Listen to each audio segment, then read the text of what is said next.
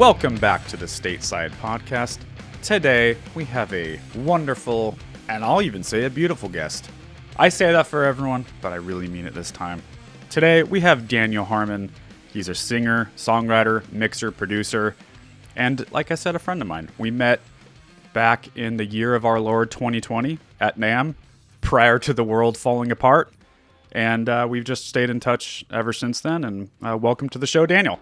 Oh, thank you so much. You know, that was my last trip I did before the world fell apart. Actually, no, that's not true. That was my last time to California before it went sideways. But yeah, it was, who knew, huh? I think it was my last, it was probably my last real trip, definitely to California. And I don't know if you got it, but did you get anthrax? Did you get really sick? Nope. But you know, when I did get it this year at Disneyland.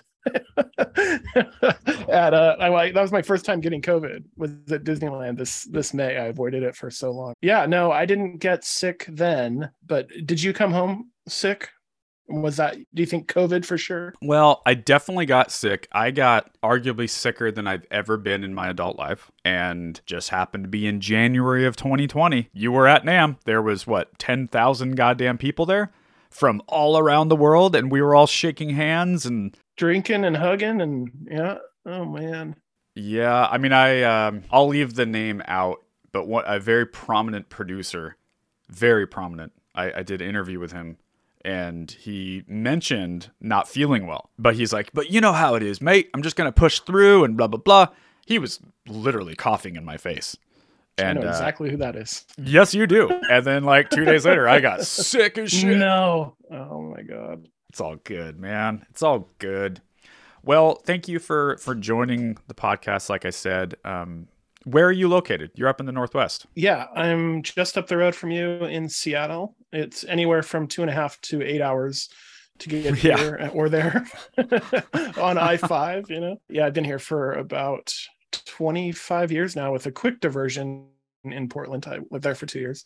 But originally from Arizona. So okay, moved to Seattle in '99. Now, Daniel, let me ask you: do you think the Northwest weather is fucking exhausting and it's dark and rainy for 8 months out of the year, or do you love it and you find it cozy and charming? I don't think it's a matter of opinion. It is, dark and depressing. Well, it's dark and gloomy for 8 months out of the year, but it really didn't start affecting me until last year, to be honest with you. By the time February rolled around, I remember going and talking to my wife, and I was like, we got to go somewhere sunny or I'm going to, lose my mind. It was rough last year.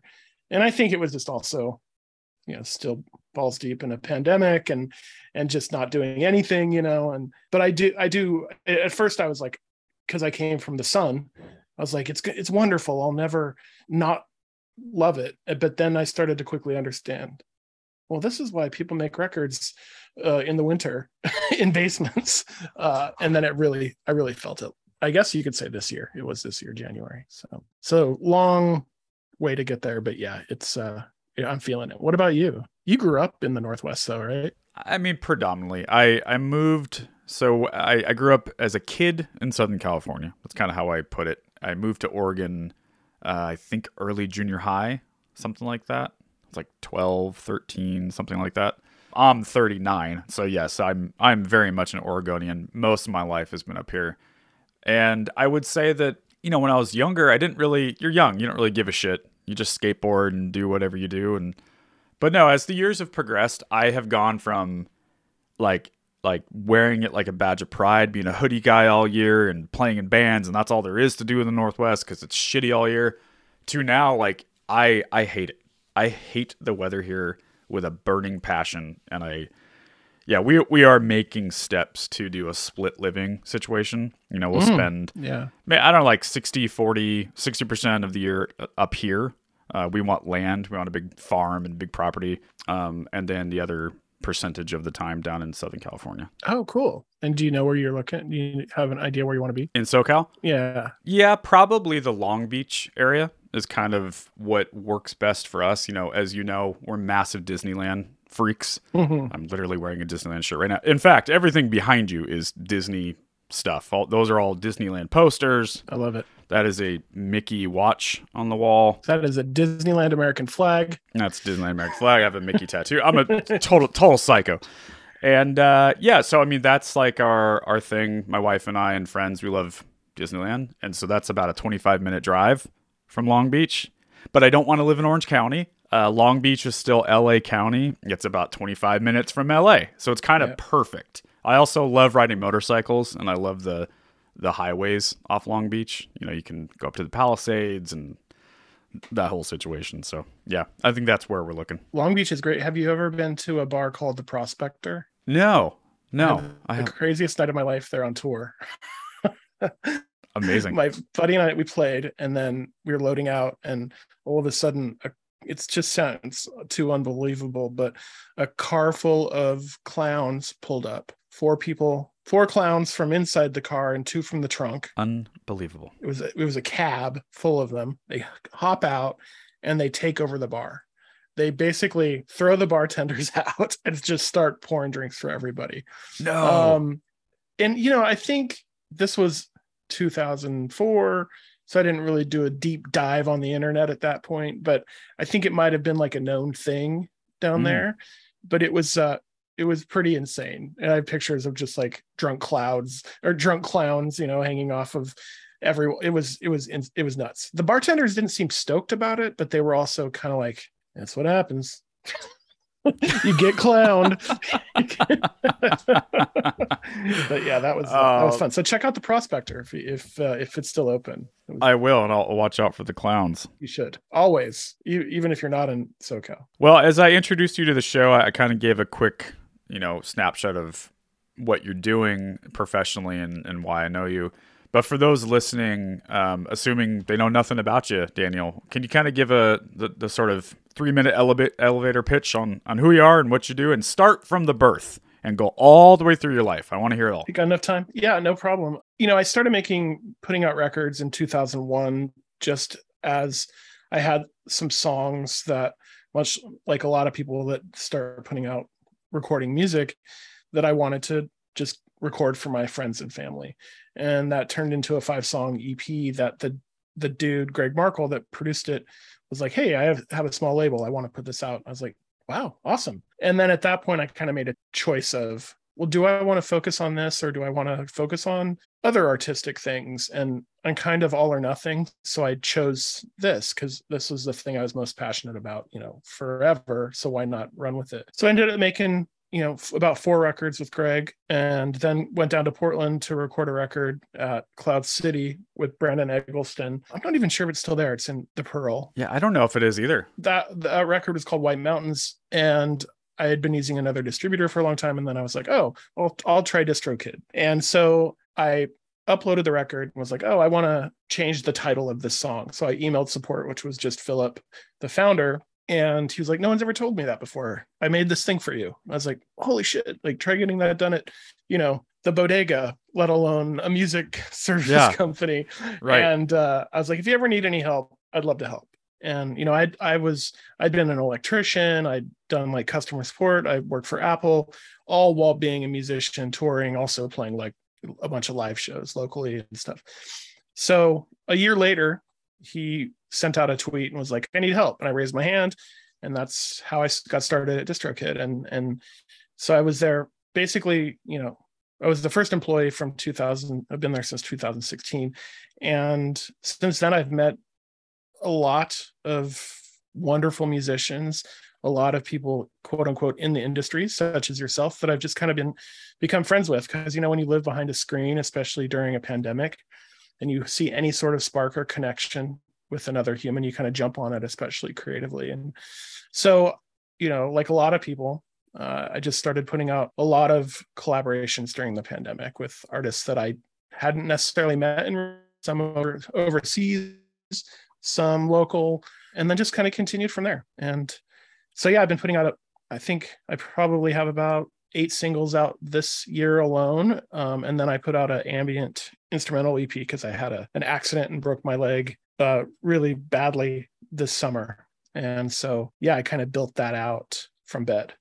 That was a fun story. What is the name of the ambient project? It's still under my name, my artist name, Daniel G. Harmon, but this is called Unspoken Ghosts Volume 1, and it's a 6-song EP. I'm already working on the second one, and then I hope to press vinyl next year. Oh, that's really cool. I was listening to it on Spotify earlier, and it's Thank it was the perfect working stay focused music. Oh, thank you so much. At least in that moment of time, it was really great. Yeah, it's funny how it turned out. Like I travel a lot generally, and I bought a OP1, which is a little portable synth for travel. Oh yeah, those things are awesome. Is it a kind of a hard learning curve for that? Yeah, and I barely scratched the surface on what it can do, but I've done enough, deep diving on YouTube and seen enough videos to kind of hit the ground running. So they look rad. My goal on every flight was to record 4 individual tracks of a song, dump it into Logic, and then put it away.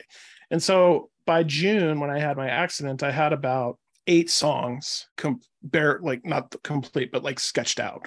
And then I had an accident and was in bed for a month. And I was like, well, I should do something. And so I asked my wife to go get my MIDI keyboard.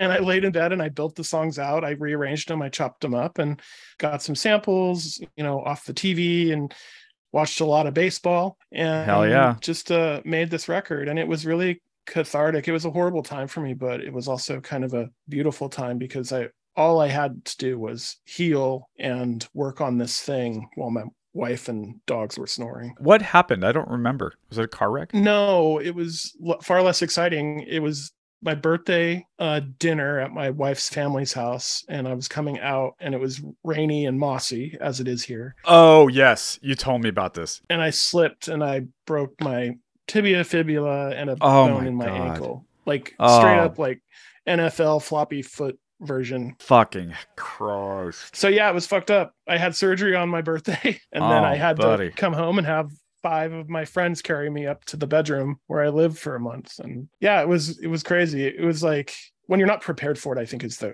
weirdest thing, especially for my wife, Of course. If you have surgery planned, you can kind of set the house up and stuff. But this was like, welcome home. Let's figure out how to go to the bathroom. And right after the COVID era. Yeah, that we all really went through, and I can't imagine how frustrating that must have been. It was hard, but also really hard on my wife because she had to kind of do everything. And yeah, we travel a little bit, and we had a trip to New York planned the next week for my birthday, so a lot of that had to get pushed, and our anniversary trip that we had planned couldn't do. And so yeah, I was in basically a cast and then a boot once I was out of that for 2 months, and I'm finally walking normal again. I still have a little bit of a limp, but dude, was able to do physical therapy, and now I'm back to working out and stuff and playing guitar and recording vocals and with which I just couldn't do, so it was fucked up. I know. Can you imagine not having your wife through all that?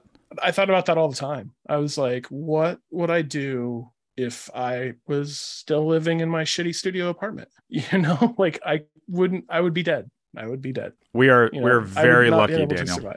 We're very lucky 100%. to have the wives that we do. Yesterday was our 12-year wedding anniversary. Congratulations. Dude, and we have been together for the better part of 20 years altogether. Isn't that crazy? Glad you put a ring on it finally. 8 years? Come on, man. Such a degenerate piece of shit back then. I don't know why she stayed with me. I don't know why she's with me now, let alone then. God damn, man. I know, I'm with you. But yeah, I don't know how I would have done it. And then you come out of it with a completely different perspective on kind of life and how your day-to-day should be, Very, very grateful. So the other project, do you want to talk about the Lake Elsewhere? Yeah, so I met Harry Seaton, my musical partner, because I worked with him on some stuff at DistroKid many years ago, about 5 years ago, and got back in touch about 2 years ago. And then just we're like, hey, we should do a song together. We did. And then he was like, I have these songs that I don't quite know what to do with. You want to maybe start a thing and kind of build them out. And then we were like, yeah, let's do an original every month and then a cover song every month. And so that, was rocking full steam until my accident. And we released a bunch of songs, and then we're about to release, I think we did As It Was after my accident. So yeah, so this is going to be the second one since then. I'm not sure when this is going to go live, but we did a cover of Hey Ya, which is shockingly the most depressing song you've ever heard. Like, oh yeah, I was listening to it right before we started, actually, because I didn't get a chance to really listen to that project. Yeah. And as I was setting up all the stuff to record, I just hit play and just kind of had that going on in the background as I set up. And I got to say, that is a really interesting take on Hey Ya. Oh, thank you. That's nuts, man. It was Harry's idea. He was like, because he does all these like looping videos of like guitar intros and stuff on TikTok and Instagram that he's really gotten quite popular with. And he did Hey Ya a long time ago, and then never really did anything with it. And when he was like, we should do Hey Ya, I hadn't heard his version of it.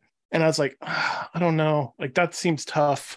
And it's also rough when like someone covers a hip hop song, but it's more singy there's more like singing than rapping, even on the original version. Is Harry based in the UK? He is. Yeah. So I went over there to see my really close friends play their final show ever. They were called Spring Offensive. I went over there in March, and Harry and I linked up, and we actually recorded like that song called Blue Moon. It's another cover, old standard.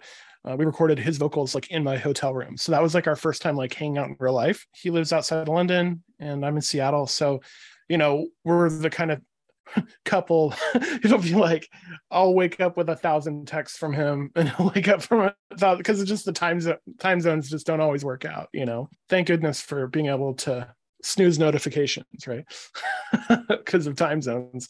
But yeah, he's in the UK, and he's a really great lyricist and a really great guitar player. And so he'll send me stuff, and I'll end up like mixing it, chopping it up, and sometimes rearranging, adding vocals. My goal with that is to there's some songs that we do where it'll be one verse him, one verse me, and then we'll come together on the choruses. But oftentimes, as with Hey Ya, we sing in tandem. And my goal when I'm mixing it is to make it sound not like two people, like one kind of voice. So I don't do any like hard panning. I keep everything pretty tight, which is really fun, challenging, but fun. That's amazing. Yeah, it's fun. That is so cool.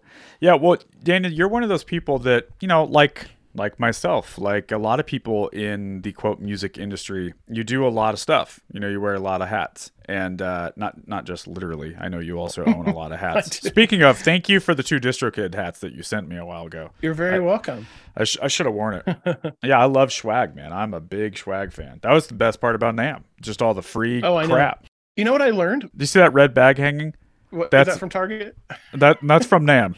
That's one of the many swag bags I have from NAMM. I learned, I think this year or last, and I never looked it up. I never confirmed if it was true or not, but I learned what the acronym SWAG stands for. What is it? Stuff we all get. Oh, that's so easy. Is it true? I don't know. I'm not going to Google it, but it works for me.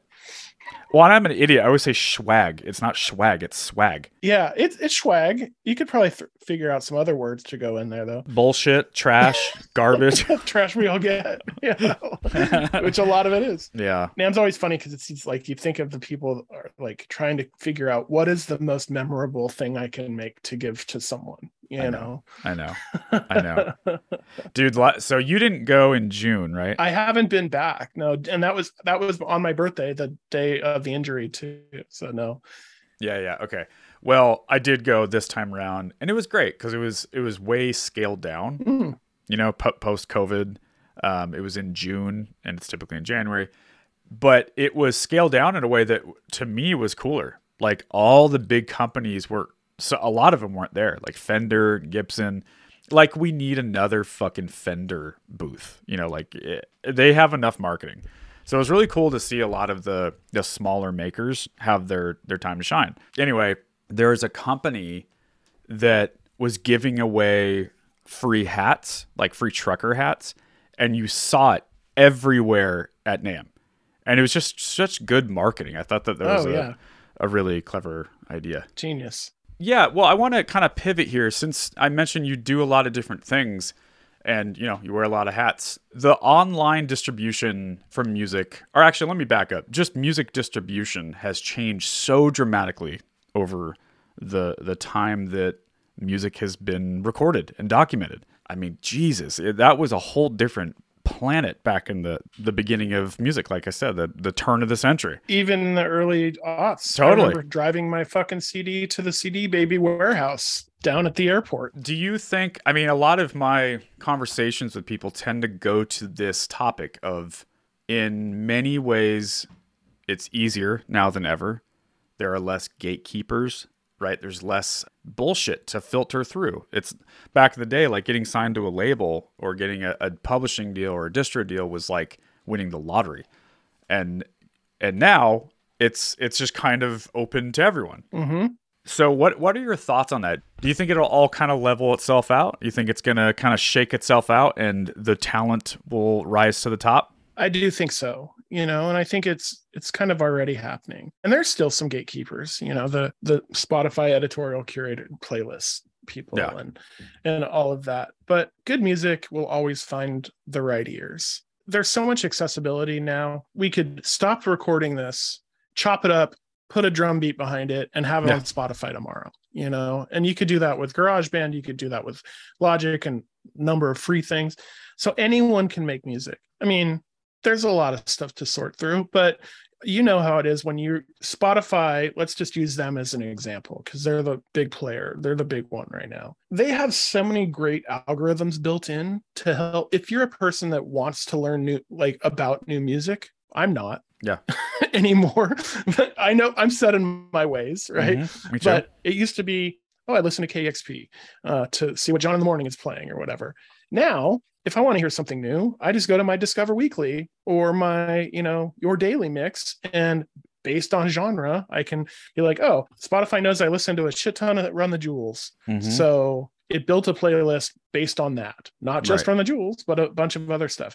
So I'm kind of going on a tangent here, but I don't see it as problematic. I think in a lot of ways, it's beautiful for people who wouldn't necessarily have had the means because it was really expensive back in the day, or the equipment to put out even a single, let alone a record, can record a song and have it uploaded, whether they use DistroKid or not, to Spotify, to Apple Music, to whatever, and then say like, hey mom, here's what I did, and have it available to anyone really quickly. I think there's just something kind of sweet about that.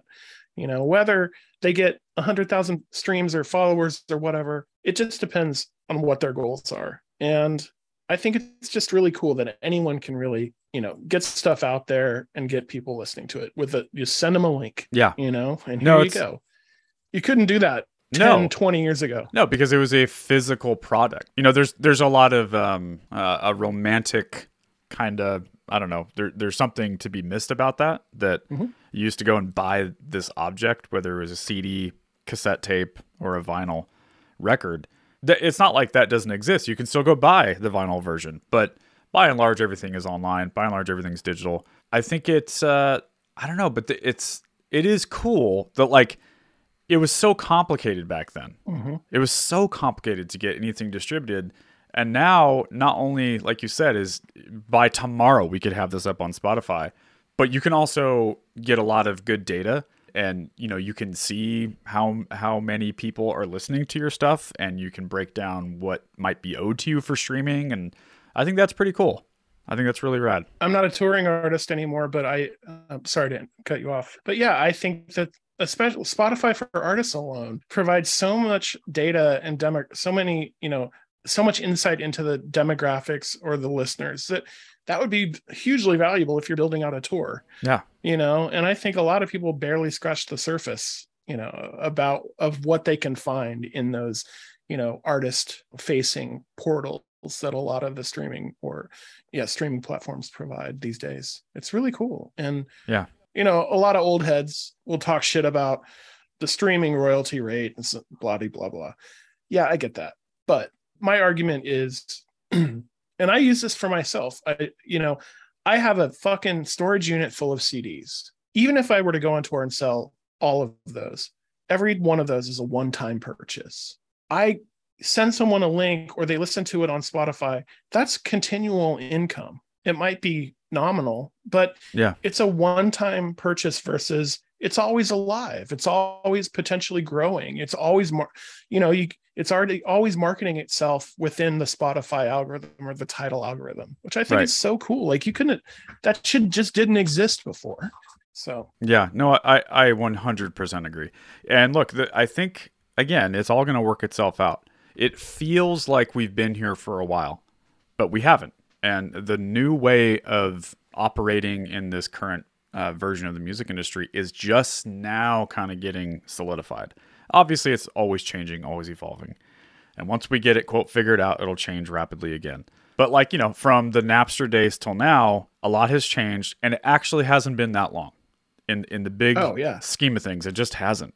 So people need to be a little patient. One thing I would like to see more of, though, as a manager of producers and mix engineers, I would like to see better credits on Spotify. I was just going to bring that up. Yeah. I mean, right now it's performed by, written by, produced by, and then they show the source, like usually the label. But it really should have more. It should show mixed by, mastered by, all those things, or even engineered by. I don't know why it's not there. It is the way that people digest music. It's the liner note. It's the liner note. We're all lying to ourselves that, well, no, they just put that in the liner notes. Who the fuck is looking at a liner note? No one. Exactly. And also, so for the record, distributors such as DistroKid that collect that data, if the artist is willing to spend the time to input it, you can, on DistroKid, you can say, James played drums on this song. Steve was my drug dealer. Like it goes that deep into what you can add. We send all of that. We send all of it. Right. It's just a matter of DSPs or stores building it out to present it publicly. Like you said, yeah. So Tidal's actually gotten really good at it. They show, I think, like Mixer, Producer, maybe another thing. But yeah, everyone has it. It's just a matter of doing something with it. Because I dream of the day when I can open up my phone and say, hey, Siri, play me songs on Spotify that Questlove played drums on. Right. And it builds me a playlist, I know. That shit exists. It's in there. It's all in there. It's just a matter of doing it, Let's get on this. I mean, what is it going to take? Is that just legislation? No, I don't think it's not even anything as far as I know. And I'm no music lawyer, but it's a lot of data to manage and for them to handle. They've got it though. Well, I mean, it is and it isn't though. I mean, they're already plugging in produced by, written by, and who the label is. Start with one more line, mixed by. That's all I ask for now. That is such an important thing. Yeah. For someone that mixed a record, it is fucking maddening to me that I have to manually go search who mixed this record. And I promise you, the person that mixed it, that the guy or gal that mixed that record, they sure as shit wish it was a little bit easier to find. And not just on Discogs. No, that's right. No, exactly, man. I know. I'm with you, dude. I'm with you. There's two people out there that know about allmusic.com. I remember AllMusic. Are they still slanging? Are they out there? It's still a thing. It's still a thing. It's almost never accurate and it's almost never updated. But yeah, it's a thing. Almost music. No, I go straight to Discogs if I can't, if it's not on the Spotify page or whatever. And like, me too. It doesn't go very deep. But by the way, you and I are music dorks. And a vinyl, I love vinyl, so I love liner notes. But I think there's a lot of people out there just like us that are hungry for that shit too. Whenever I upload something, I give all the credit where credit is due, and in hopes that someday, that the stores, DSPs, will provide further insight, but also that there's an audience for it. Yeah. In a lot of ways, you get it. It's your job. This is marketing for your mix engineer, for your producer, for your studio engineer. Yeah. It matters, man. Like, God damn, that song sounds good. Why? Who mixed the guitars? Yeah. I want to know. I know. Was it Ken Andrews or whoever? Well, speaking of the new way of things and, the modern internet era that we all live in, What is your take on? It's sort of a broad question, so stay with me for a bit. The use of social media is for a lot of things. Instagram posts, Facebook, TikTok, YouTube, whatever. And I think it depends on what the thing is you're trying to promote, whether it's a band or a company or a record label, or in my case, a producer management company. That's all different marketing. It's all a different audience.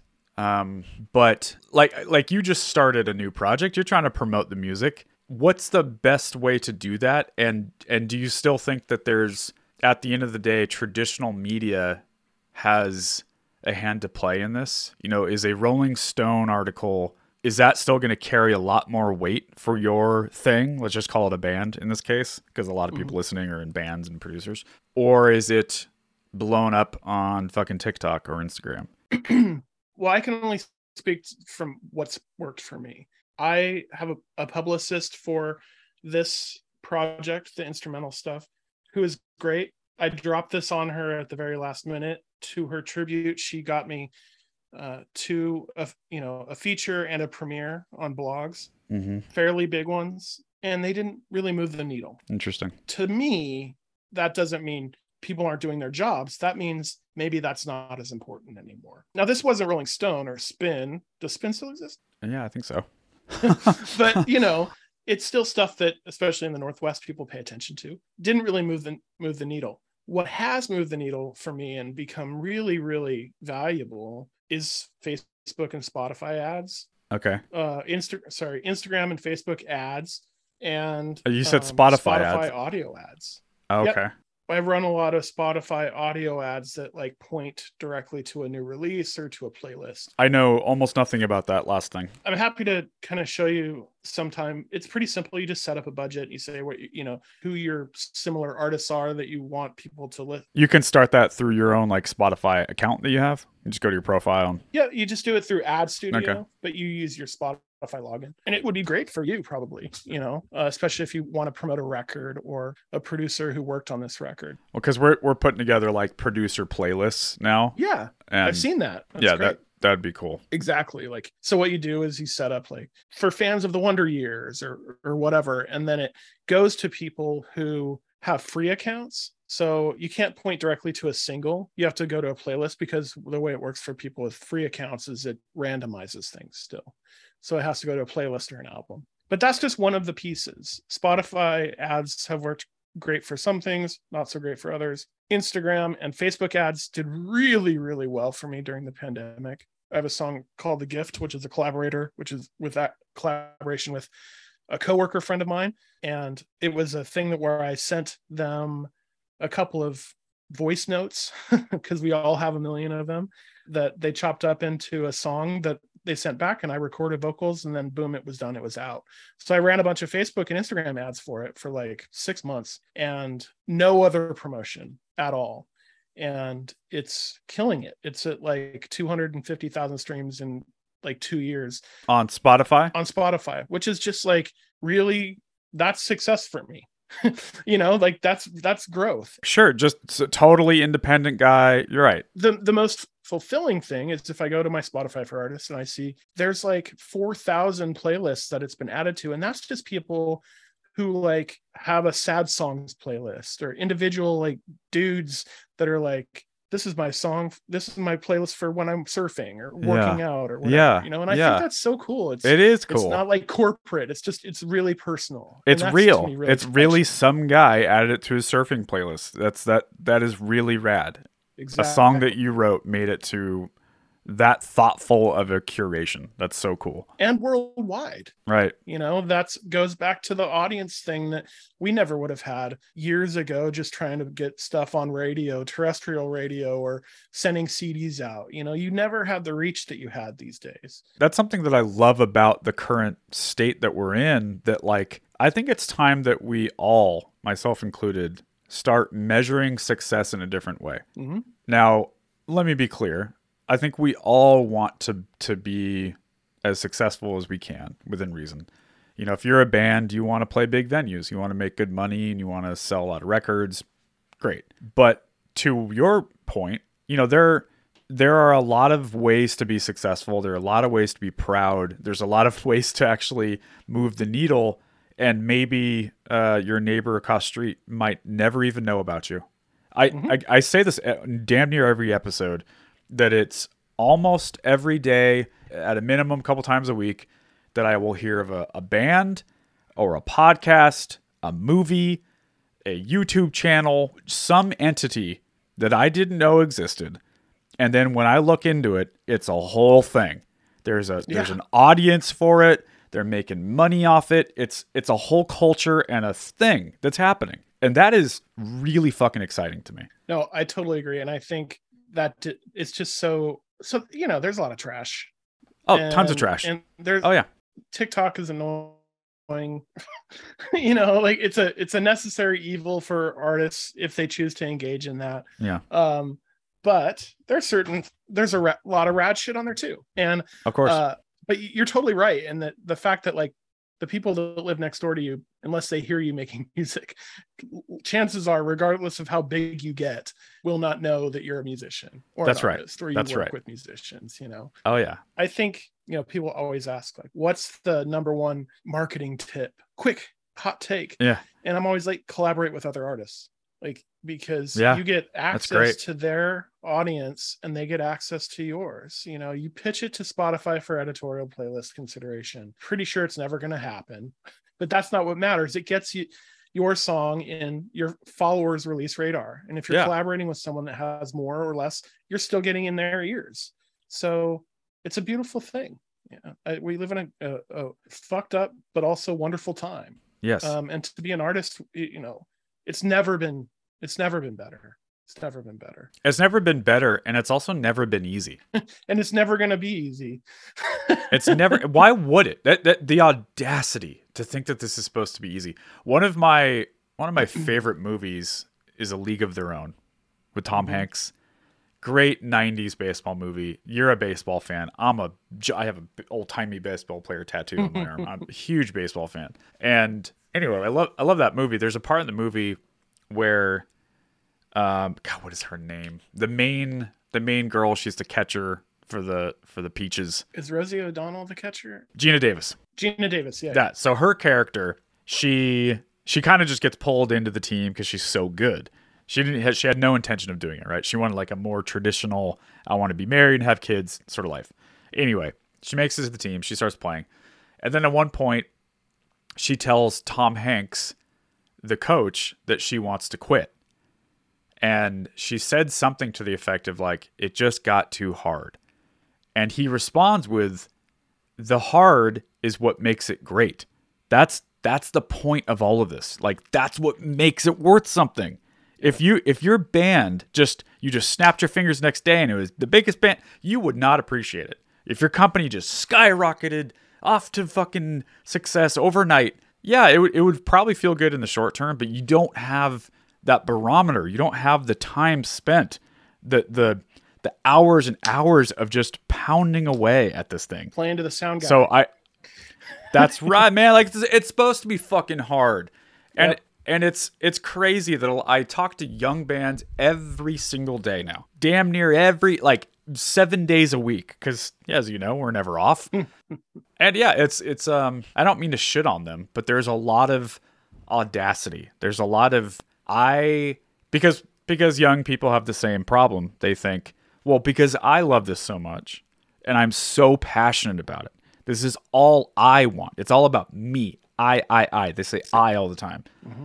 That this should be important to everyone. And because I care so much. Millennials. Yeah. No, I mean, it's like, it's just such a fucking crazy expectation. You have to go out there and show people why they should care. Because if you're honest with yourself, you don't give a fuck about anything either. No, I totally agree. Young man, get off my lawn. Get off my lawn. I want to ask you opinion on something. I've seen a lot of, people lately, like big YouTubers talking about, how important it is to get good at one thing. But I've never been that dude. I've always kind of been the guy that's pretty okay at a lot of things musically. And if I'm not, I can figure it out.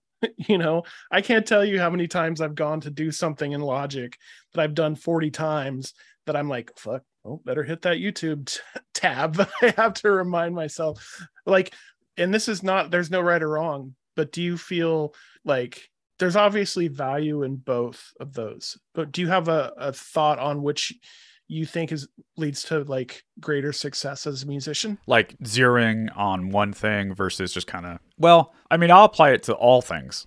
How about that? I'll one up you here. Please. Because I'm like you. I would say out of instruments, I was hands down better at drumming than I was at anything else. But I also could kind of play guitar. I could play guitar enough to write riffs for the band I played in. But what I would do is I would hand it off to the better guitar player. I go, here's a dumb idea, now make it better. I think there is no right answer, like what you said. I think this depends on the person. I think there are some people that need to put the horse blinders on and just focus on one thing and kill it at that. I think you'll know what type of person you are. I'm more like you. I had to try a ton of shit, not just as a musician, but as a person. Yeah. I tried a lot of different jobs. I was a firefighter and EMT for 3 years. I worked in construction as a building inspector for years. I did a lot of different stuff, man. I toured in a band and I stopped music. I tried to get the adult job. Then I proved to myself I'm just not made for the real world. I can't do it. I can't function. I have to be in music. I just have to. And that's me, and that's what worked for me. And it took me a while to kind of figure out my place in this world and my place in this job that I'm doing. That's great. So yeah, I hope that answered your question. Totally. And I also think that if you kind of pigeonhole yourself into the role of like, I'm the guy that shreds, you're really limiting yourself to beautiful opportunities that may be out there for you. I listen to a lot of different music.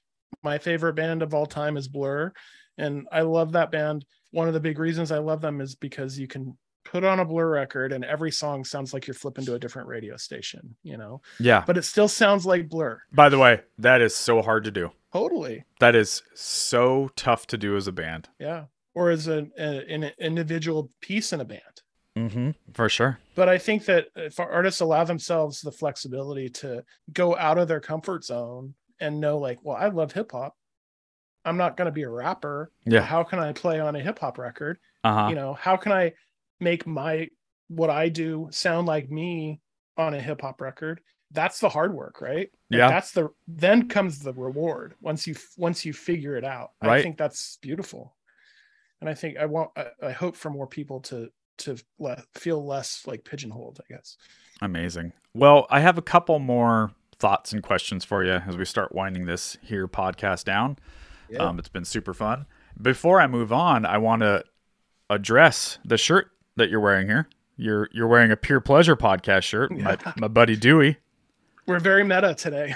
Yeah, man. Very meta. Love Dewey. Love the podcast. And I saw that they were running the new merch and I was like, gotta go. I started to embrace the long sleeve t-shirt. Yeah, me too. I in my old age. Yeah. It's cozy. I don't know what it's like, maybe cozy pandemic clothes, but I saw long sleeve t-shirts and I was like, hell yeah. And I have so many t-shirts and records, as my wife will tell you, but to me that's like supporting. I don't have a Walmart t-shirt. I have a t-shirt from the band I love or my friend's podcast or whatever. So well, you're a better friend than I am. I didn't buy a shirt from Dewey. I need to though. But this is such a small world of people that we all know. Not only is that Dewey shirt, who is a buddy who's been on this podcast, we literally talked yesterday, he lives in the same city as me, but also that design is designed by my friend Alan Ashcraft, who's also right? A Portland staple guy. He worked at Equal Vision, Rise Records for years.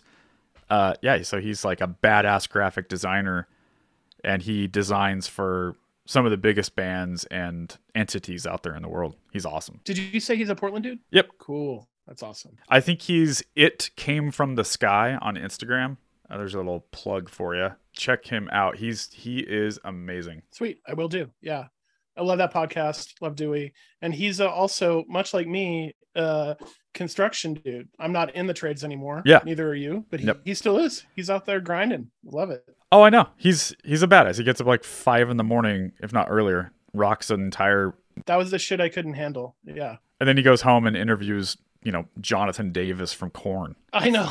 Like, what the fuck? Dude, his podcast took off. Yeah, that shit wouldn't have happened 20 years ago. I want to make a quick correction. My buddy Alan, he changed his Instagram. It's at Alan Ashcraft on Instagram. Just want to correct that. Thank you.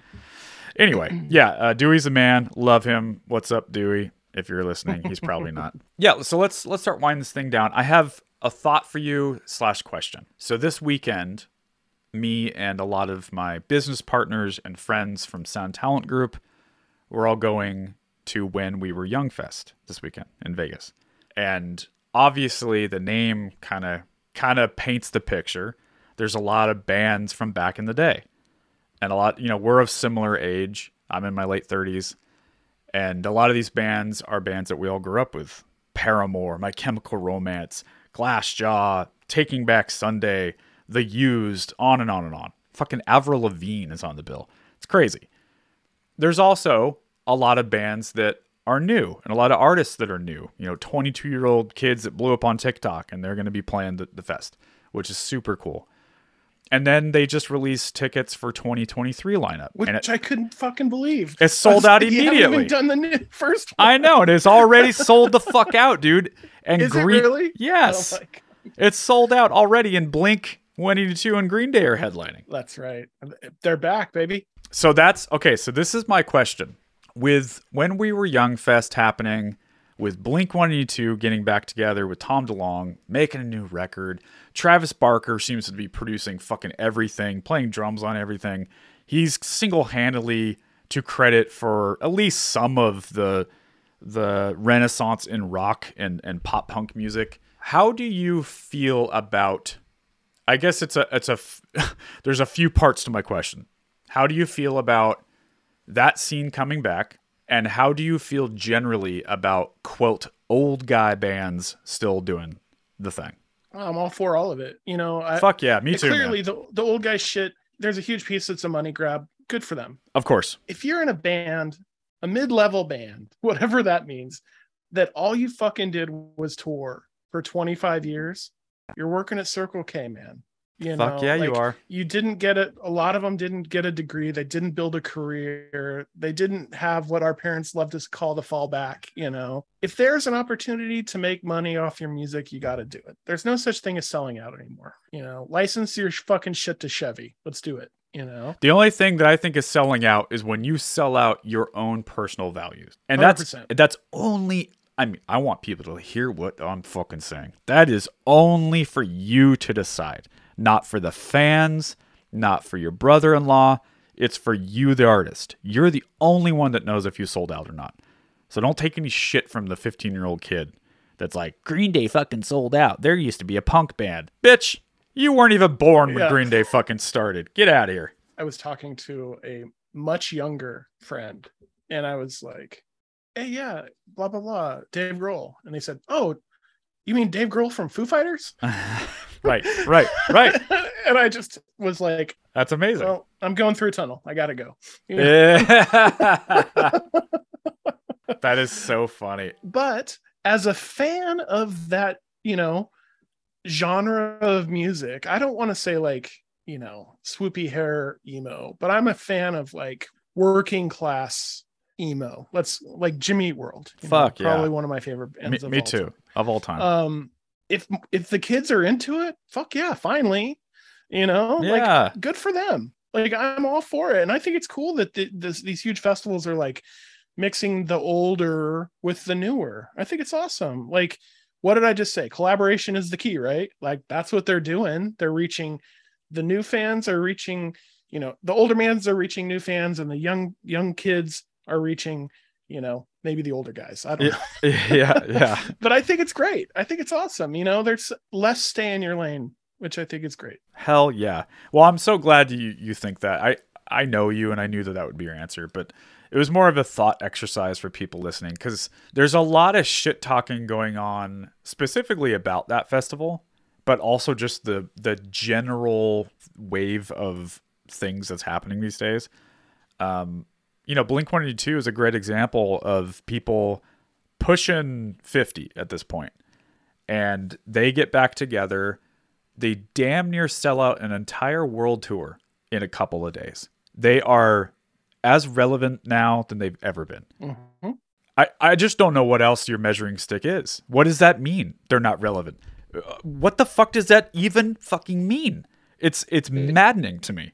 Like, and they dropped a single and it rips. It fucking rips and great. Not a clunker. How is that not? That's the definition of music industry. That's the definition of success. And whatever is like popping off now won't be popping off in 1 year from now.